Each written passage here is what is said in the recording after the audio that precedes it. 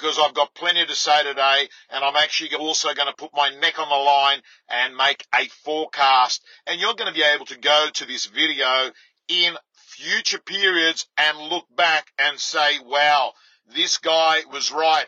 And I'll tell you why I was right, because I was right 3 years ago when I said when we went into lockdown, and ANZ and Commonwealth Bank and everyone was on the front page saying that property prices were going to drop 35%. Guess what? Panos, and you can go up and Google articles, I said, no, they're not. Then what happened? They went up. Then what happened? Last year in October, I called it again.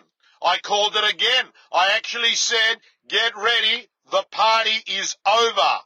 That property prices would be dropping. And over the next month or two, they did. And I'm going to give you my story today on what I think is going to happen in the future, but I am going to put a couple of variables because there are a few factors that may influence what I'm about to say. But here is the feedback, my friends. We today did 8 out of 9. That's right, 8 out of 9. 8 properties out of 9. What does that mean? We're back in business, baby. 8 out of 9, and I've just come from a property around the corner, actually not far from home, near the Bay Run. Knockdown job. Guess what? It sold for $3,470,000. Knockdown job here in Neal Street, Rod Point. I also want to let you know, during the week, it's been confirmed, there was an $80 million sale in Melbourne and there was a $70 million sale in Melbourne. That is absolutely correct. You can hit up Marcus Timonello. He's the one that sold them. Great agent, great client, great guy. So, gang, here is what I'm forecasting. Get ready. If there was a clock right now and you had the 12 and the 6, where is the market? I reckon we're at 5. 4.5 to 5. Let's call it 5.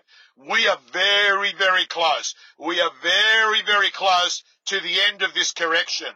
And to everyone that's reading out headlines, property prices are going to drop 20%. Well, wake up. They already have. 15 at least in most areas, some 20. That correction has happened. And if you look at all the data in real estate over the last 40 years, the biggest corrections they're 20%. And what's more interesting is within 2 years, that correction is made up. So here are the factors that are going to indicate how far we are from the bottom, because spring is going to be a test. Here are the factors. Number 1, we clearly know that fixed rates long term have come down, at least from one of the banks.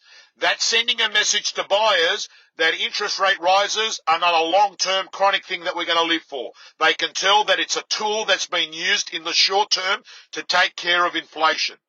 Number 2, the next factor that's going to influence what's going to happen and whether we're going to drop another 5%, which I think is a possibility. It could even be 7%. Number 2 is this. And Lisa knows, she's smart. She knows it's insane info because she knows what I'm talking about is the damn truth. And you know, I haven't been talking it up. I've been very realistic. And I'm telling you right now, this is the other factor that's going to affect the market. Supply of new listings. If the supply of new listings becomes high in spring, and there's no indication that it's going to be a super high spring, because there is no distress selling, my friends. And when there's no distress selling, people turn around and say, I'm not going on the market. I probably won't get my price. I don't have to sell. I've got a job. Life's okay. I'm not selling. Well, that stop not going on the market means that the market stays stabilized and you won't see big drops. So that next factor is supply of new listings. Keep your eye on that.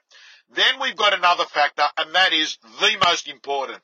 And that is the speed of increase of rate rises, right? The speed of increase of rate rises and the magnitude of those increased rate rises. Will we get lots of another 0.5%? Will we get 0.25%? Will we get 0.5%? Not sure, but I can say to you that is an influencing factor, because every time rates go up, borrowing capacity goes down, and if borrowing capacity goes down, it means that offers that people go and bid on and make offers on properties reduces. But then there's another variable that's very interesting right now, and that variable is the return of investors. And the reason why is that they're seeing high yields. Do you realize that there is a rental boom happening in a lot of areas? And this means all of a sudden investors are taking note. This is what the investor's saying.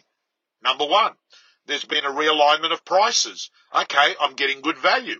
I've seen them drop 15% versus 6 months ago. Then they're seeing rents go up. So all of a sudden, property becomes an attractive asset against inflation. And this is an interesting factor, because what we might see is investors come in and, of course, more buyers, they shoot the market up. So, team, these are the factors that are going to influence the market.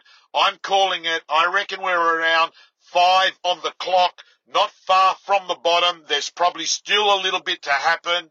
Those factors that I gave you, those 4 factors, are going to indicate how much more it's going to drop. But, team, let me tell you, you're in safe hands. Don't lose any sleep. Bricks and mortar. And if you're a buyer, listen to me carefully.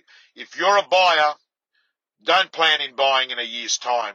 I'd be bringing that forward, because when the market goes up, it goes up faster than what we can see. It's happened to me in my 35 years of real estate.